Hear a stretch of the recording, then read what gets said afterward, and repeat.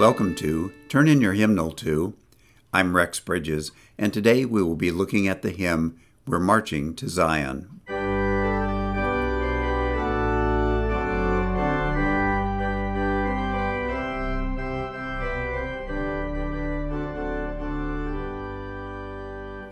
We're Marching to Zion, 1707.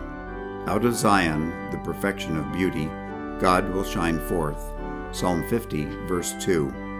On the night of November 30th, 1940, German planes bombed Southampton, England, and destroyed the Above Bar Congregational Church. The pastor and caretaker were able to rescue the church records, but all else was destroyed, except for a bust of Isaac Watts, the, quote, father of English hymnody, unquote. The destruction of those old buildings was a blow to Christian history, for within the walls of the Above Bar Church, the hymns of young Isaac Watts were first sung. Watts was born in Southampton on July 17, 1674, the oldest of 9 children. He was a brilliant lad who started learning Latin at age 4 and Greek and Hebrew soon after. It's said that even before he could speak plainly, he would cry out, "A book! A book! Buy a book!" whenever anyone would give him money. Isaac advanced so quickly in school that a local physician offered to finance his education at a major university. As members of Above Bar Congregational Church, however, the Watts were committed quote-unquote dissenters, Christians who didn't believe in joining the state church.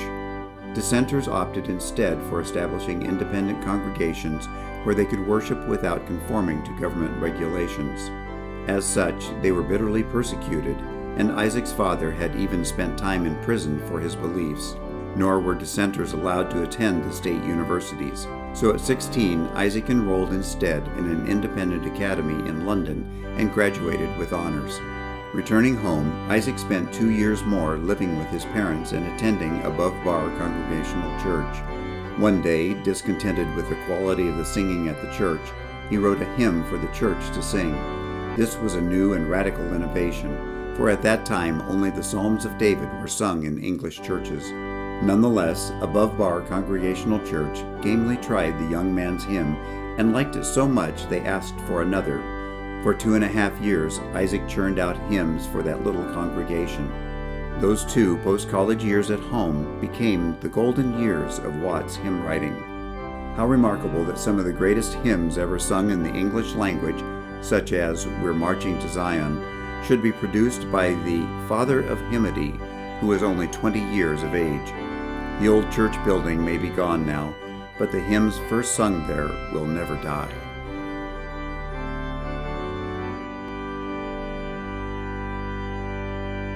Come we that love the Lord, and let our joys be known. Join in a song with sweet accord. Join in a song with sweet accord. And thus around the throne, and thus around the throne. We're marching to Zion. Beautiful, beautiful Zion, we're marching upward to Zion, the beautiful city of God. Let those refuse to sing who never knew our God, but children of the heavenly King, but children of the heavenly King may speak their joys abroad, may speak their joys abroad. Then let our songs abound, and every tear be dry. We're marching through Emmanuel's ground.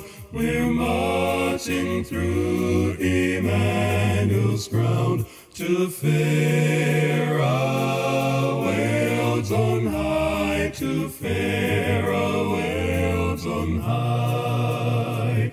We're marching to Zion, beautiful, beautiful Zion. We're marching upward to Zion, the beautiful city of God. We're marching to Zion, beautiful, beautiful Zion. We're marching upward to Zion, the beautiful city of God. We're marching upward to Zion, the beautiful city of God.